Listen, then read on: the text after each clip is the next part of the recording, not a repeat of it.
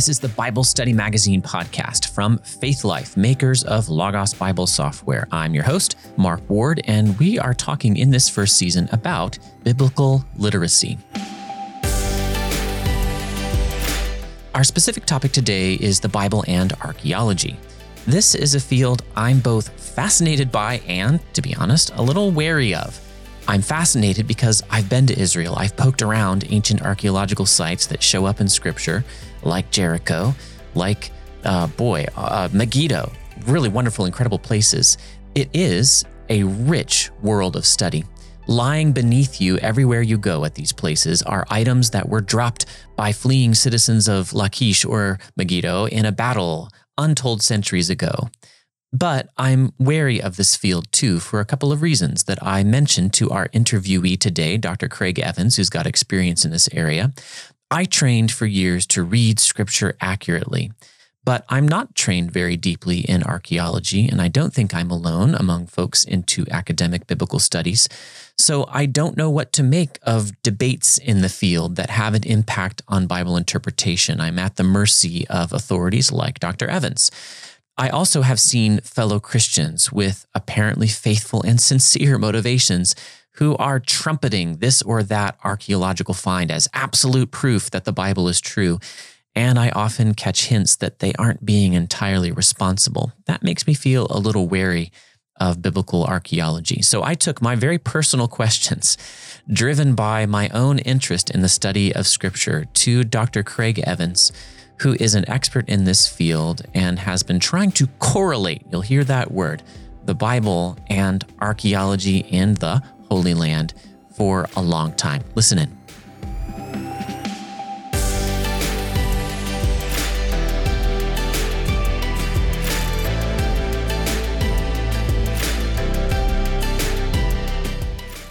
The Bible Study Magazine podcast is brought to you by Bible Study Magazine, delivering tools and methods for Bible study from respected scholars and church leaders. Right now, start a free trial. Get 6 months of fresh insights on achieving greater Bible literacy. Visit BibleStudyMagazine.com/trial today. Dr. Craig Evans, a frequent contributor to the Bible Study Magazine and to other Faith Life products. Thank you for coming on the Bible Study Magazine podcast. Good to be with you. The theme of the first season of the BSM podcast is biblical literacy. And I wanted to ask you, just jumping right in, Dr. Evans, you've done some work for us, and more importantly for the church, on biblical archaeology. You were the cover story of a recent Bible Study magazine.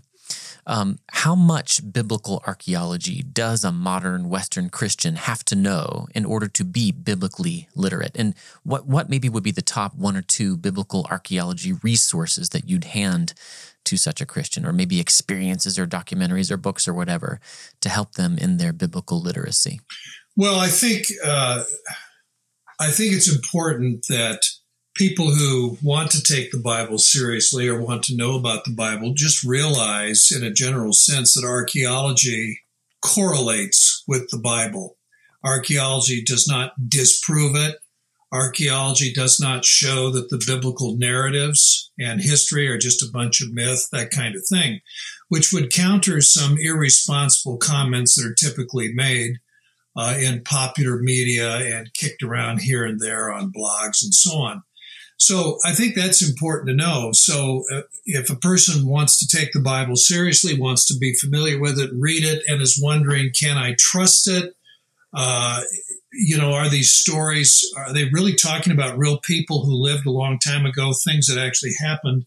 I think in a general sense, they just need to know that, well, as a matter of fact, there is a discipline called biblical archaeology because archaeology correlates with the biblical stories.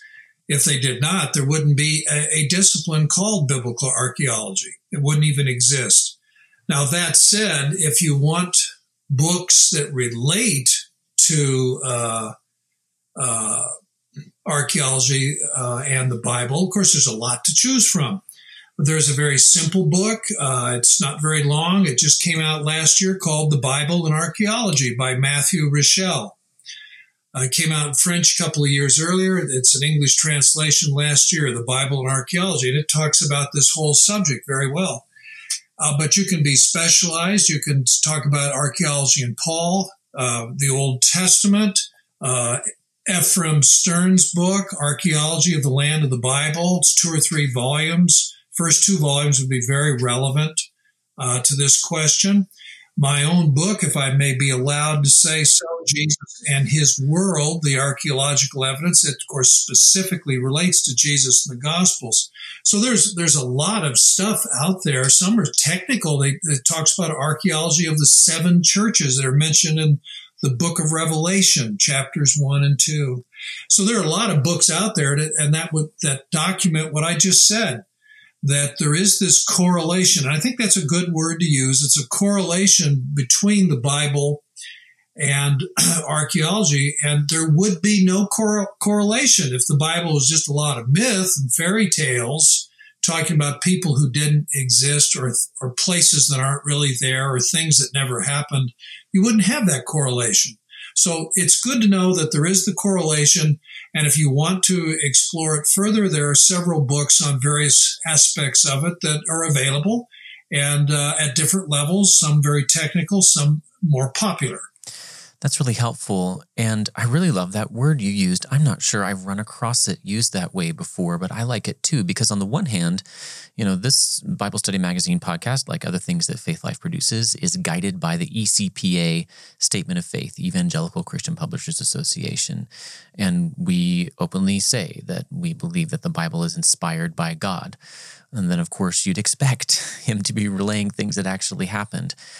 However, on the flip side, I've always been a little wary of biblical archaeology, and I wanted you to give me some wisdom here. Not because I distrust the Bible. I don't. I believe it's inspired by God, but because I am sometimes wary of fellow Christians, well-meaning, who might be championing some archaeological find as quote-unquote proof that now we can see the Bible actually is true. And even in my comparative ignorance of the field, it's not one I've really dug deeply into, just tried to stay aware of.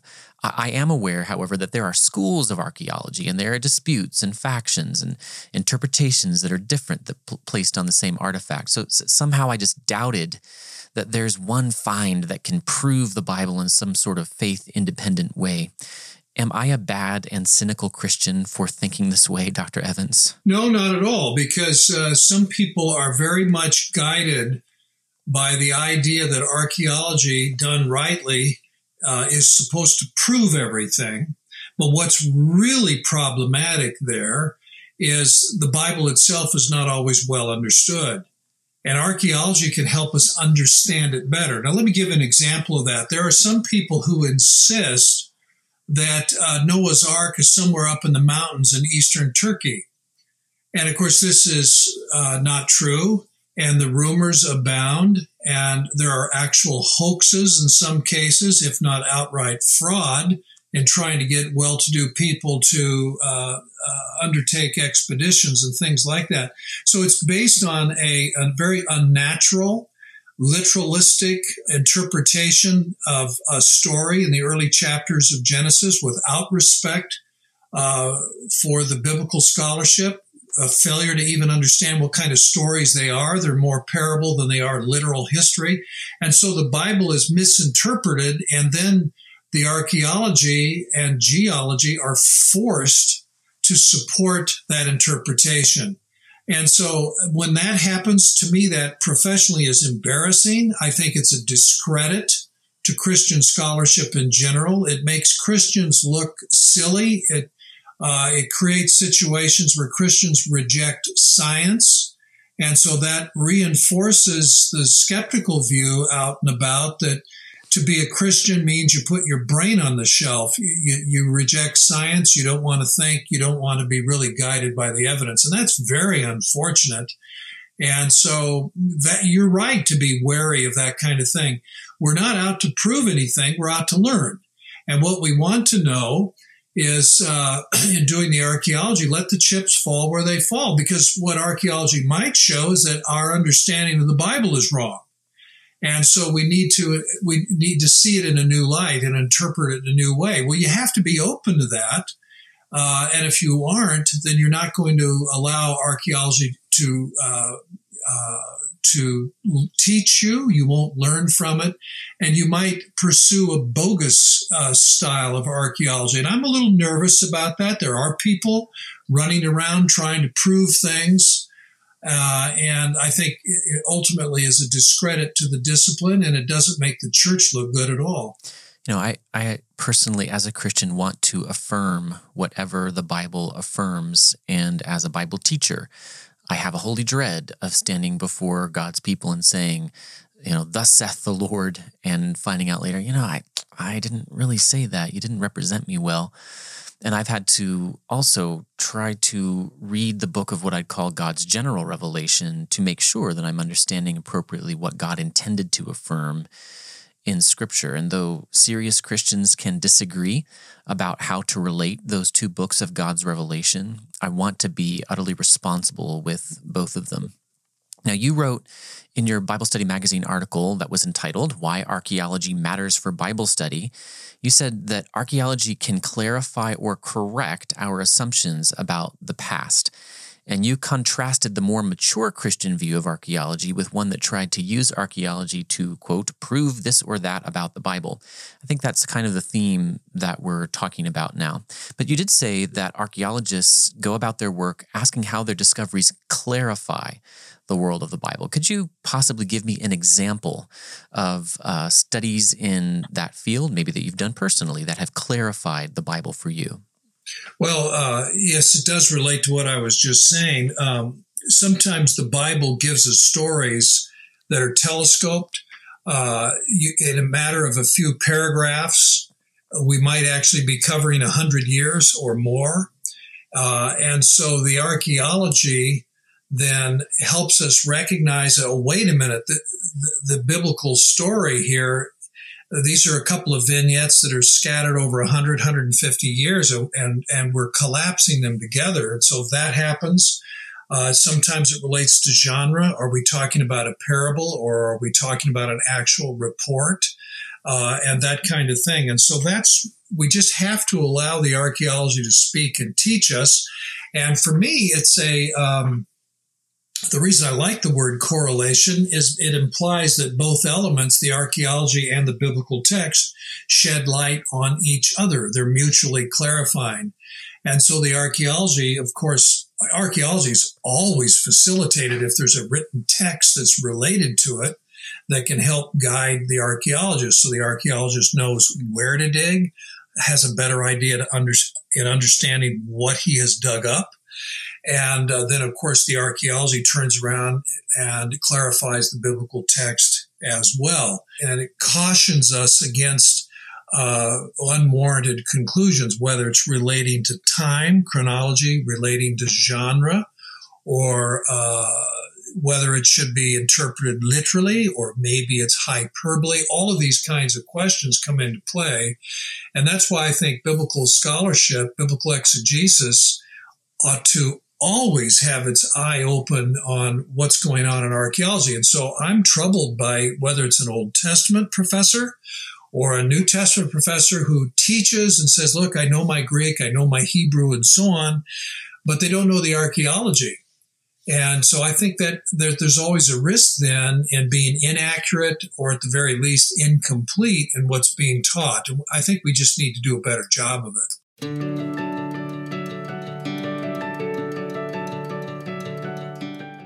I had very little training in biblical archaeology in seminary. I did take a course that gave me fascinating insight into the ancient historical milieu of the Bible. It even taught me to use the word milieu with confidence and savoir-faire. But until I got to go to Israel at the very end of my dissertation process, I lacked any tactile feel for the world of biblical archaeology.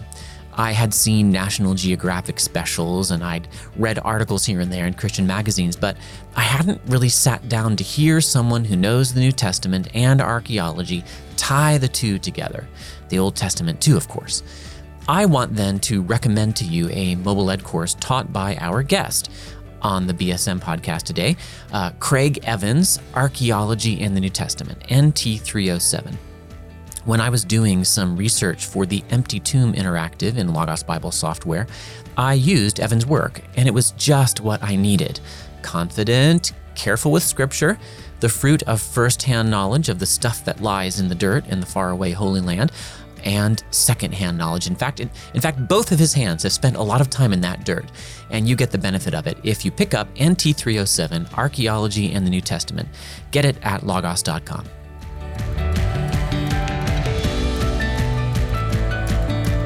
Some of your work that I've appreciated involved Faith Life folks coming out and filming with you in a first century tomb that was discovered not that many years ago, and I enjoyed watching you take us on a little tour down there. You shimmied down there, and they got the camera equipment in there, and you were showing off what an actual first century tomb hewn out of the rock looked like.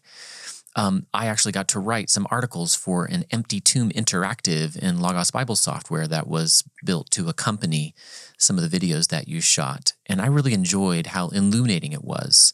You weren't saying, this was Jesus' tomb. This was owned by Joseph of Arimathea. How could we possibly know that? But by going back into this kind of time capsule, we got to see what it would have been like for Joseph of Arimathea to have somebody hew out a tomb for him. Talk to us about this discovery of the tomb at Akeldama. How can we be sure also that it is an intact first century tomb? There are a lot of ways that we date tombs. And by the way, sometimes we don't know. We're guessing it could be 100 years in any direction. But usually what happens in a tomb, there's a typology. That's what we call it. There's a way of making something. Typology can refer to pottery. It can refer to architectural designs, building styles, and so on. And so the way the tombs were hewn out of the rock, the way the openings were made, the way the stone doors were made, a lot of factors like that give us an indication of the timing. But also tombs contain things. They contain pottery, and that's hugely helpful. And so when we find a tomb and there are pieces of pottery, it could be lamps, it can be little juglets that contain either oil or perfume. There can be coins found inside the ossuaries, along with the skeletal material. When we find things like that, then we can usually date a tomb within a 50-year period of time. Of course, we had a major event, and that was the destruction of Jerusalem in the year 70. And a lot of things changed after that. And so normally we can find a tomb and we can readily tell that this tomb was in use prior to the Jewish rebellion that broke out in 66 and ended in 70. And then, as I said, there are things we find in the tomb, even a burial shroud and the style of the weave. So there are a lot of things that we find in a tomb that can give us a pretty good idea of its date. And so in most cases, we're able to, the ossuaries themselves that are found in tombs and the way they are designed, that will give us a date. And so we usually can date a tomb, 1, 2, 3 generations, how long it was in use. And that's not too hard dating it. I'll clarify for our listeners, an ossuary is a bone box into which after the dead body has decomposed, you collect the bones and put it in that box, correct? That is correct. And there were ossuaries, of course, used for the practice of ossuagium, bone collecting. In the Jewish tradition, it's 1 year after death, so there were 2 funerals. The primary funeral, which usually took place the very day of death, and then went on for 7 days at or in the tomb, which is why there were lamps and perfume and so on for obvious reasons. And then a year later, as you just said, the bones would be gathered up and placed either in a bone box or in a special niche, and so on it went. One of the dead bodies that was placed into a special niche in that very tomb, I believe, had that niche sealed up in such a way, and the limestone around there was constituted in such a way that there was a good deal of the body preserved, enough to establish that the person in there had leprosy. Is that right? Yeah, you are correct. We went into that very tomb. It's called the Shroud Tomb. Could also be called the Leper's Tomb. It was found quite by accident, I believe, in the year 2000. And an archaeologist with whom I've worked, Shimon Gibson, he actually was there when it was discovered.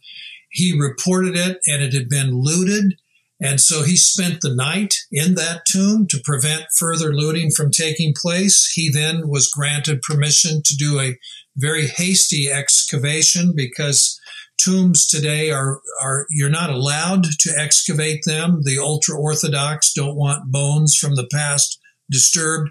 And he went down into the lower level of this tomb, and he found one of these burial niches sealed up. They removed the sealing stone, and to their surprise, inside was a body that was still laid out. It had not been, the bones had not been disarticulated and gathered up and placed in a box. And there was a burial shroud covering this body. So they pulled the body out, removed the burial shroud, and to their great surprise, there was still hair on the head. There was still scalp. And they deduced that the tomb had been so well sealed that it became anoxic. That is, there was no longer any oxygen. And the bacteria that had consumed the flesh had died. And so scalp and hair remained and became mummified. So they did a biopsy of the scalp and discovered that the person had Hansen's disease, which is leprosy, as well as tuberculosis, and that is what had caused this person's death. It confirmed that leprosy actually was in Israel prior to the year 70. Some people did not know that. They wondered if the Bible's discussion of leprosy was really just psoriasis or something like that. But this confirmed for the first time scientifically that leprosy actually existed in Israel in the time of Jesus. So there's an example of your correlation. I really enjoyed both reading about that and watching the video and writing about it. Now I've got a question. So I am actually pretty well described at what you said earlier, somebody who's involved in New Testament studies, whose training was so focused on reading the Greek and interpreting the text that I did not spend very much time in biblical archaeology.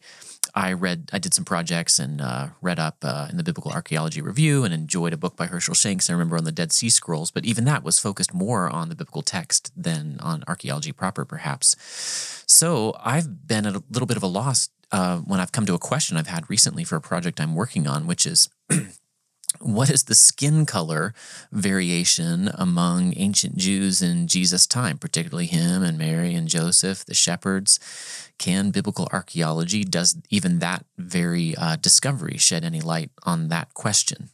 Let me clarify one other thing here. That is that we want to be accurate for little kids who are looking at pictures. That's our motivation here. Nothing about race in particular, so much as wanting to make sure we're not showing off Jesus as the whitest person in the room. Do you have any reflections on that? Well, I do. The find we're talking about, I am not aware if the pigment of the skin was looked at. You need to understand that when we find body parts in Israel, it makes no difference how old they are. They can be 2,000, 3,000 years old. The ultra-Orthodox, and now by law, there is the expectation that these items are either not disturbed at all, or if they have to be disturbed because of looting or whatever, they are then properly buried.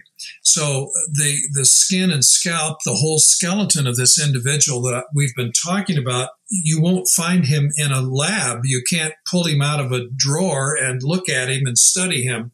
So the studies were done and the person was buried. And that's the end of it.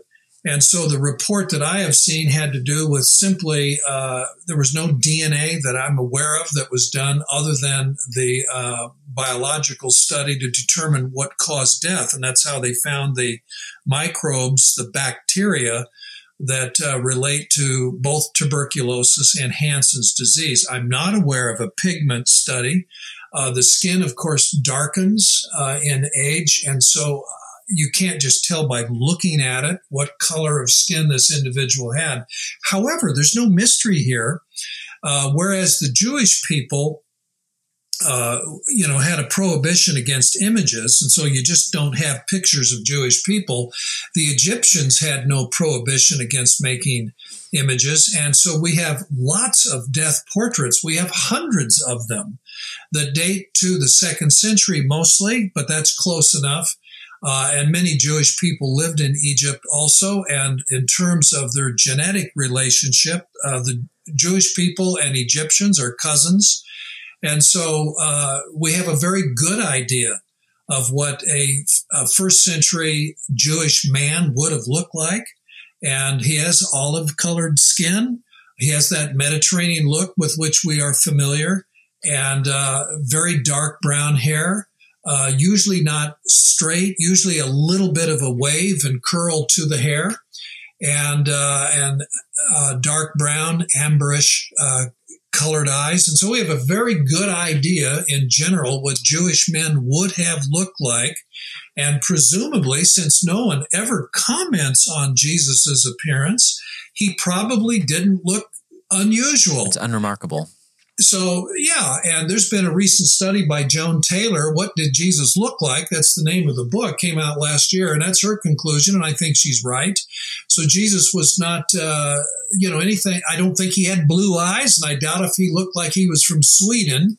And so I think that point is well taken. He probably looked a lot like the men we see depicted in these funeral portraits. But I have to wonder, that's actually a really great connection I had not thought of, and that book never made it onto my radar either. I have to take a look at that. Now I have another question for you, something I've always wondered about biblical archaeology. I've been to Israel. I was taking in tons of information every day. One of the things that made the biggest impression on me was going to the Tell at Megiddo, the Tell being the mound, as you well know, better than I, in which successive generations of layers of ancient cities lay on top of one another. You know, the same place would be inhabited by different cultures. And I remember in particular seeing a big slice just cut out of the cake, as it were, at Megiddo. And you could see what I now know is called the stratigraphy, the different layers of habitation in that city. But I've always wondered, how accurate can stratigraphy be? You know, the dating of levels by pottery and other means. You've talked about that a little bit. Did ancient cities truly get leveled, as in perpendicular to the force of gravity? And, why wouldn't an invading force keep the existing buildings? And maybe just one more little question there. I'm packing in a lot here. How sure are we that the pottery from after Christ, let's say, didn't get dropped into a pit on the edge of the Tell, therefore making it appear as if that level is at a different time than it was? Talk to us about tells and how archaeologists work on them. Well, you raised some good points here. Let me put it this way. Stratigraphy is very reliable. In general, it's very reliable. And when there was destruction, there was fire, things were usually pushed down. Whatever was still standing up got pushed over, and then there was a building on top of it. Yes, of course, stones could be reused, and they often were. And so then you ended up with disturbances. And so something that was old ends up being on top in with the newer stuff. And archaeologists know that there are exceptions. Also, the other thing, too, is once you have a hill, whether it's a tell or just a natural hill, stratigraphy can be compromised because of the slope. And so something that is older that happens to be a little higher up on the hill can end up tumbling down the hill and cover something that's newer. And so it may well be, the analogy is good, a layered cake, but we don't have cakes that are sloped at 45-degree angles. Right. It might be more like putting a bunch of blankets on top of a grassy knoll. The top layer of the top blanket, actually, you think it goes down the sides, that you've got layers at an angle. That's right. And when archaeologists, and of course there are books on stratigraphy, Shimon Gibson, with whom I've worked at Mount Zion, he's actually written a book on the subject. And of course, this is talked about. Archaeologists know that. You talked about some pottery that might get dropped. By the way, that happens. Coins. There are funny stories out there where an archaeologist is working he's working at the Hasmonean level. It's 150 BC, and he finds an American quarter with George Washington's face on it, and there it is.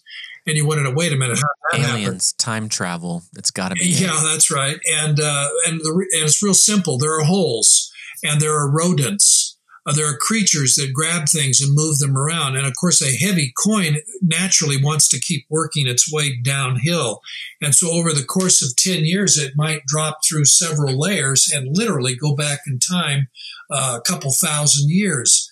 And so that happens, and archaeologists know that. And sometimes the ancient people themselves rearrange things. There could be an earthquake. I actually worked at a dig site in Cyprus, and there it was, a wall that had collapsed.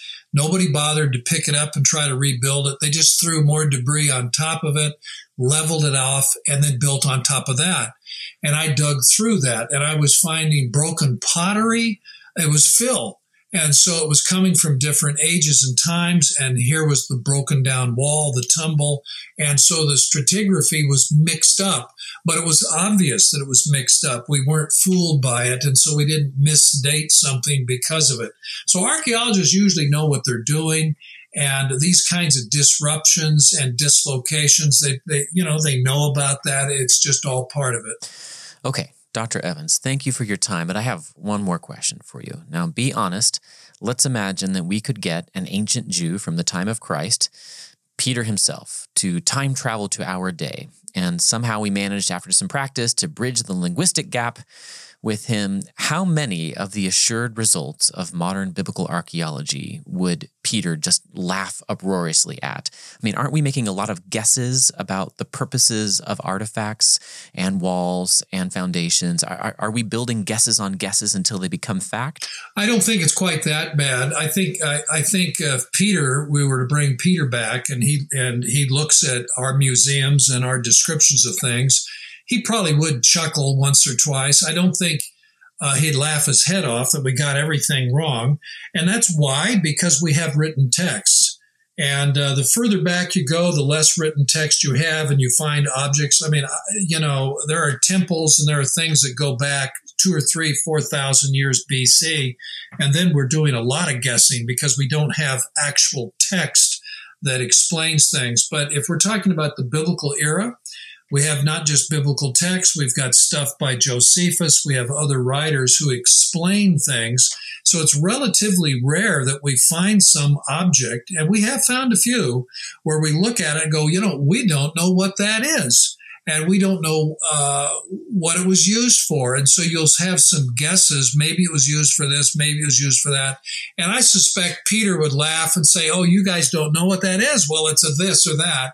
And that would be a surprise to us. But I think most of the time we get it right. And when we're not sure, we usually admit it and don't make a wild guess. It's actually, I'm not making this up, a stock joke in my home with my wife. If something strange happens, I'll say future archaeologists will wonder, why did they discover milk underneath the dishwasher? I don't know.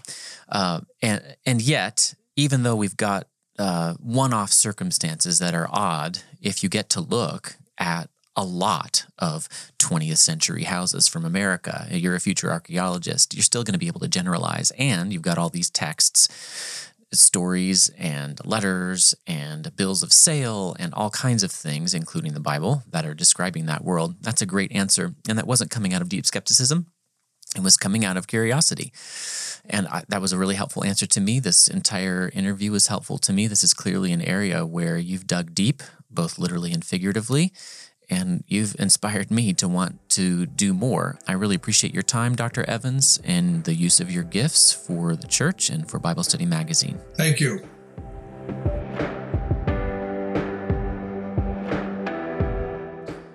I have in the studio with me here at the headquarters of the Bible Study Magazine podcast in beautiful, rainy all year, Bellingham, Washington, Brent Carter, who works for Ministry Relations and will now say hello. How's everybody doing today? I think we are all doing extremely well, judging by our facial expressions, but I'll give people an opportunity to express it in their vocal quality, because we've also got Abigail Stocker, who is an editor at Lexham Press. How are you doing today, Abigail? I'm doing well. Glad to be here. It's good to have you. And then Miles Custis, who is the head of instructional media, formerly known as Mobile Ed here at Faith Life. Thanks for coming, Miles. Hello. Yeah, thanks for having me. I have been interested in biblical archaeology from the outside, from a distance for a long time, haven't dug into it. And I said that terrible pun by accident 2 times in the interview, and now I just did it again. I will try to stop. I felt like the key word that Evans used was correlation. I wondered if any of you have had the same experience I've had, where you feel uncomfortable with fellow Christians who try to use biblical archaeology not for correlation, but for proof, not for clarification of the Bible, but for demonstrating to everyone, finally that the Bible is absolutely true. Even though I believe that, I felt like that's a misuse. Has anybody else experienced that? Oh, absolutely. I definitely feel like it's a misuse, as we want to really hold Scripture as kind of the ultimate litmus test of what is true and what is not. But honestly, I have to admit that personally, I never made the correlation, so to speak, between biblical archaeology and Scripture. So to me, it was actually very profound listening to everything that we just heard in regards to the subject. Yeah. Anybody else had that experience? Yeah, I think that Evans touched on it a little bit later, that it can be a real danger when you start to pin your hopes on archaeology to sort of prove the authenticity of the Bible, because, you open yourself up to sensationalist claims like the Noah's Ark being discovered. And when those are later disproved, now, where does your faith go if that's what you were resting on? Yeah, even as a child, I don't remember when this was or where this was. I was at some kind of church conference, a large group of people, and we were listening to someone speak very excitedly about all the different evidences that we have for, that Noah's Ark has actually been discovered. And if only the governments would let us go there, then we could prove it to the entire world. I can't give myself the credit as an 8-year-old for saying that I was appropriately skeptical. But I think that even then I was thinking, well, it's just kind of odd that we have all these tiny little hints and no actual proof. And then some of the hints sort of seem to conflict with one another. And as I grew, I saw exactly what you said, Miles, there, that if my faith rests, and similar to what you said, Brand, if my faith rests ultimately on something external to the Bible, then I'm looking to someone other than God for the foundation of my faith, and that's not healthy. Let's talk about the most controversial thing that Evans said. Okay, let's just bring it right up. I think it's when he said that seeing Noah's flood as global fails to understand what kind of story Noah's Ark is. And he seems to be putting a little more weight than certainly the people who raised me did on evidence external to the Bible in assessing this. He finds it embarrassing and discrediting, he said, for Christians to reject science and believe that Noah's flood was something other than a parable. And I don't want to put anybody on the spot. You can all stop being nervous to make you tell me what your view is. But I do want to ask all of you here with me, people who love and read the Bible, have studied it formally and informally over the years. Let's talk about the overall issue that Evans raises. How do we know whether a given story, such as Jonah or Noah or the all-important one, Adam and Eve, is intended to be parabolic, and when it's intended to relate straightforward history? We affirm whatever the Bible affirms. How do we know what it's affirming in these stories? Well, I guess that's a hard question, right? Because we lack a lot of the cultural and historical knowledge needed. I mean, if we read a text nowadays, right, say you come across a blog post that's a satire on the internet tomorrow, you're going to be able to pick up on those cues like, oh, it's referencing these historical events, but I know that it's way overblown because I have all this extra knowledge that I bring to the text. And we just, in spite of archaeology and stuff like that, we don't have that knowledge just at our fingertips, right? So I think, I don't know, for me, at least, it comes down to being humble about it and recognizing like, I need to learn from archaeology. I need to learn from the text, and we might get it wrong, but ultimately, what is it telling us about God? What is it telling us about where the world came from? Kind of, I guess that's the realm of theology more than archaeology. But and there are times when the historicity of a given event is absolutely clearly essential. If Jesus didn't actually die and actually get buried and actually rise from the dead, then our hope is in vain. We have no resurrection. There is no gospel. But there are times when that's good Christians who have sincere approaches to the Bible seem to be able to disagree about what a given text is affirming. I think you, Brent, had some thoughts about this. Oh, absolutely. I agree with you both. Within Christianity, there are those things that you absolutely have to get right, correct, in regards to knowing that, yes, Christ died. Yes, Christ is risen. And yes, Logos Bible software is the best Bible software there is, right? Isn't that also absolutely. The essentials? Okay.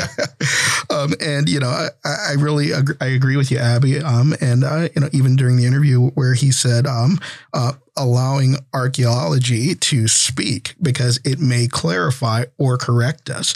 And, making sure that we are approaching this humbly from the standpoint, especially on non-essentials of, I can be wrong in regards to, the global flood, or was it regional?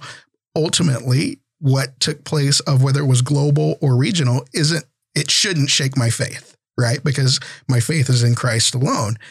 But being able to step back and take a look at what has taken place in regards to history, there's absolutely nothing wrong with that, to where that it actually made me stop and think why in many realms within Christianity is there such pushback in regards to biblical archaeology and allowing ourselves to possibly be wrong about non-essentials. Admitting I can be wrong is also helpful for marriage. Let me just put that out there for everyone, especially for husbands. I will put myself on the line here and say, I do believe there was a global flood. Again, I'm not pressuring other people to say so. I disagree with my respected interviewee, Dr. Evans, and it's not because of archaeology, because I'm not sure that the archaeology is particularly relevant here. I mean, of course, if there was a global flood, then it's going to wipe out evidence of civilizations beforehand. But when I look at the text of Scripture, I think I can, as a reader, pick up the clues for what is parabolic, not only because I've been reading the Bible my entire life and just sort of develop a sense for that, but also because I can look at New Testament connections to Old Testament stories. I can look at the way Jesus treats the Jonah story. And he uses it as an illustration that, maybe would work even if he saw it the way we see Narnia, maybe. But the way Paul treats Adam and Eve in Romans 5, that seems particularly difficult for the viewpoint that says that passage was parabolic. Now, Evans did not say that about Genesis 1-3. I tend to agree with you.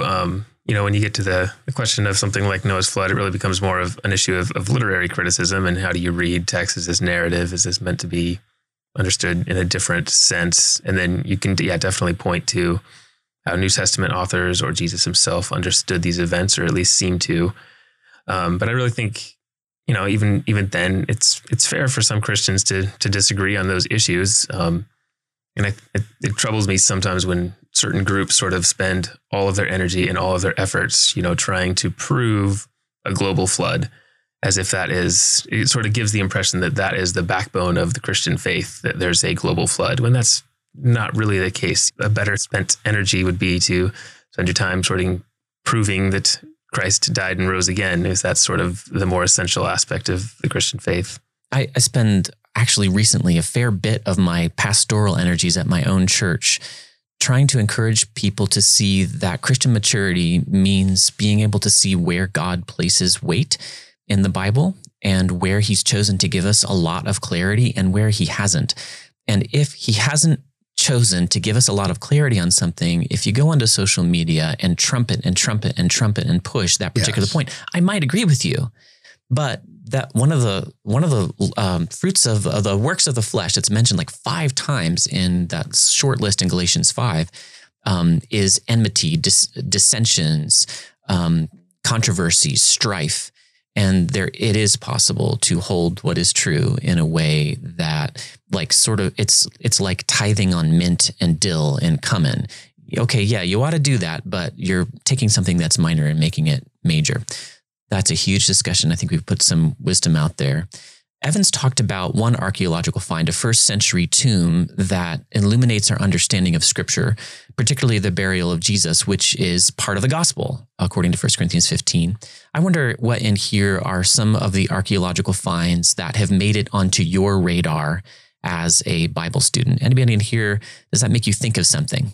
I have to admit, once that question just kind of points to, I don't know, maybe my willing ignorance in regards to biblical archaeology, to where, admittedly now I want to go and say, wow, what else is actually out there that has taken place? I mean, in regards to the actual creation of these burial spaces and how it actually paints kind of a really deep picture of, okay, when, the tomb that Jesus was laid in, how was that prepared? What was the traditions, or, even just the work that went behind doing something like this? It's making me actually want to go out there and take a look at more archaeological situations and finds that might exist. This is not a sales podcast, but Logos Bible Software does have an Empty Tomb Interactive where you can do that. And I got to write some articles for it, and there's some neat videos in there. And Miles, I think you have an answer. Yeah, I can't think of necessarily one specific archaeological discovery, but just in general, I think what archaeology does and what Evans was illustrating there is it sort of helps fill in some of the gaps in the biblical narrative.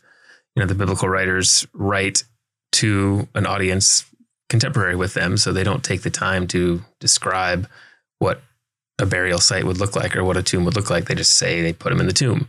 And, the readers of the Gospels would know exactly what that looked like and what that entailed. But, we're 2,000 years away in a different culture and time. We don't understand that. So, and that applies to, Jesus going to someone's house and having dinner, or, even geographical things like, going down from Jerusalem to Jericho, all these things that are so far removed for us. Archaeology can sort of help fill in the gaps of what everyday life was like, what a table was like, what a burial site was like, even what crucifixion was like. This came home to me when somebody sent me the cotton patch version of the Bible, which is more or less a joke, but it talked about familiar places to me like Atlanta and Gainesville or something. I can't remember the precise places. And it just really suddenly hit me. Yeah, there would have been people who read the New Testament, who read the Old Testament, for whom Joppa and Jericho were like Atlanta and Greenville and Charlottesville, or whatever cities I'm familiar with already. And when I went to Israel, I started to grasp that better. And that's one answer I'd encourage everybody, if at all possible in God's providence, for you to be able to do, is to actually go there. And I can't say there's one place where I got this key insight and now I really understand the Bible. It's just an overall flavor that it's hard for me to put my finger on, but it makes a difference when I read the Bible. It seems more real. I understand better. I guess there hasn't been some archaeological discovery that's like totally changed my whole faith walk or anything, but I do think of the Dead Sea Scrolls discovery. I mean, that's a huge one, right? But and again, this isn't a sales pitch, but watching the Fragments of Truth documentary that the Faith Life team did, and how they have this like cool scene where it's like showing all the different manuscript fragments and like how much of the text overlaps between those manuscripts. And yeah, there's the little variations, right? Because these are being hand copied. But that was a pretty cool archaeological discovery that I was like, oh man, like this is a world where they don't have photocopiers, right? And they can't just like copy paste the whole manuscript instantly with a computer. And yet there's such consistency among the manuscripts and that we have, and just how much that attests to how important they were, I think, in the ancient world. And so I think it's interesting that as I've had several discussions for this podcast with fellow Faith Life people, and as I've interviewed people, Faith Life products have come up a lot, not because I get a commission for mentioning them on the Bible Study Magazine podcast, but because, this is a company full of people who actually do care about the mission of using technology to equip the church to grow in the light of the Bible. And we use our own products because they help us. So the Empty Tomb Interactive and Logos Bible Software and all of our Dead Sea Scrolls resources that are in Logos, including countless other things, the Lexham Bible Dictionary and all kinds of biblical archaeology resources that are available within Logos. I mean, there's just let me just say it one more time. You could dig so deep into this topic. Yeah. And just to touch on that, Abby, I think just the finding of ancient texts is really probably one of the most important aspects of archaeology. The Dead Sea Scrolls is probably the most significant archaeological discovery of our time. Maybe any time. It gets into other fields like textual criticism, but finding these older manuscripts, you sort of get back potentially closer to what the original author wrote. And then all the other texts, the Dead Sea Scrolls included tons of writings by the community there, the Essene community. And reading these just kind of can give us insight into how they lived, what sort of things they valued, and just give us more of a snapshot of what life was like in the first century. Yeah, and I agree with you. I thought it was really neat to where we were reminded that biblical exegesis needs to keep its eye on archaeology to help us gain that more robust understanding, to gain a more accurate, as much as we can. I mean, once again, when we're a couple thousand years removed, it's hard for us to be able to, say that, we're going to go ahead and pinpoint this down to, perfectly. But how important is that, especially when we value what exactly Scripture is trying to say, within its proper context, to also have this picture that biblical archaeology is painting for us. It's a wonderful thing. That brings us back to the theme for the first season of the BSM podcast, which is biblical literacy. And I think we've demonstrated through our talk that on the one hand, you could read your Bible for a while and be extremely fuzzy on archaeology and still get a ton out of your Bible reading. And yet, if you can just get really some of the basics, nowadays going on YouTube and watching a video of someone who walks you through one of the tells over there, or picking up one of the many resources we have in Logos Bible software, watching the Fragments of Truth documentary that we've got, it can add something almost undefinable, but occasionally definitively helpful for interpretation to your Bible study, therefore getting you closer to that sometimes elusive goal of biblical literacy. I want to thank Brent Carter, Abigail Stalker, Miles Custis for coming on the Bible Study Magazine podcast. We'll have you on again. Thank you. Thank you.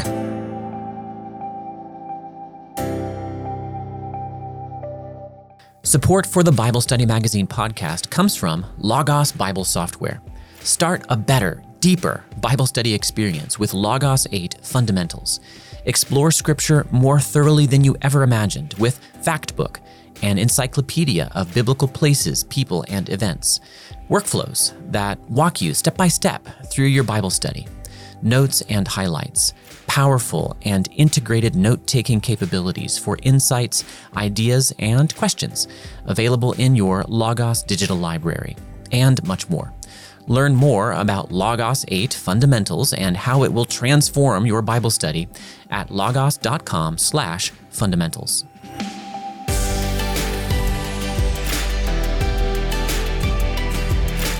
You've been listening to the Bible Study Magazine podcast, where learning is guaranteed, or you get your podcast subscription fee back. Our producer is Kaylee Joyce. Our audio technicians are Brandon Van Beek and Jack Underwood. And I'm your host, Mark Ward, academic editor at Lexham Press, a division of Faith Life, whose mission is to serve the church. I hope you feel served.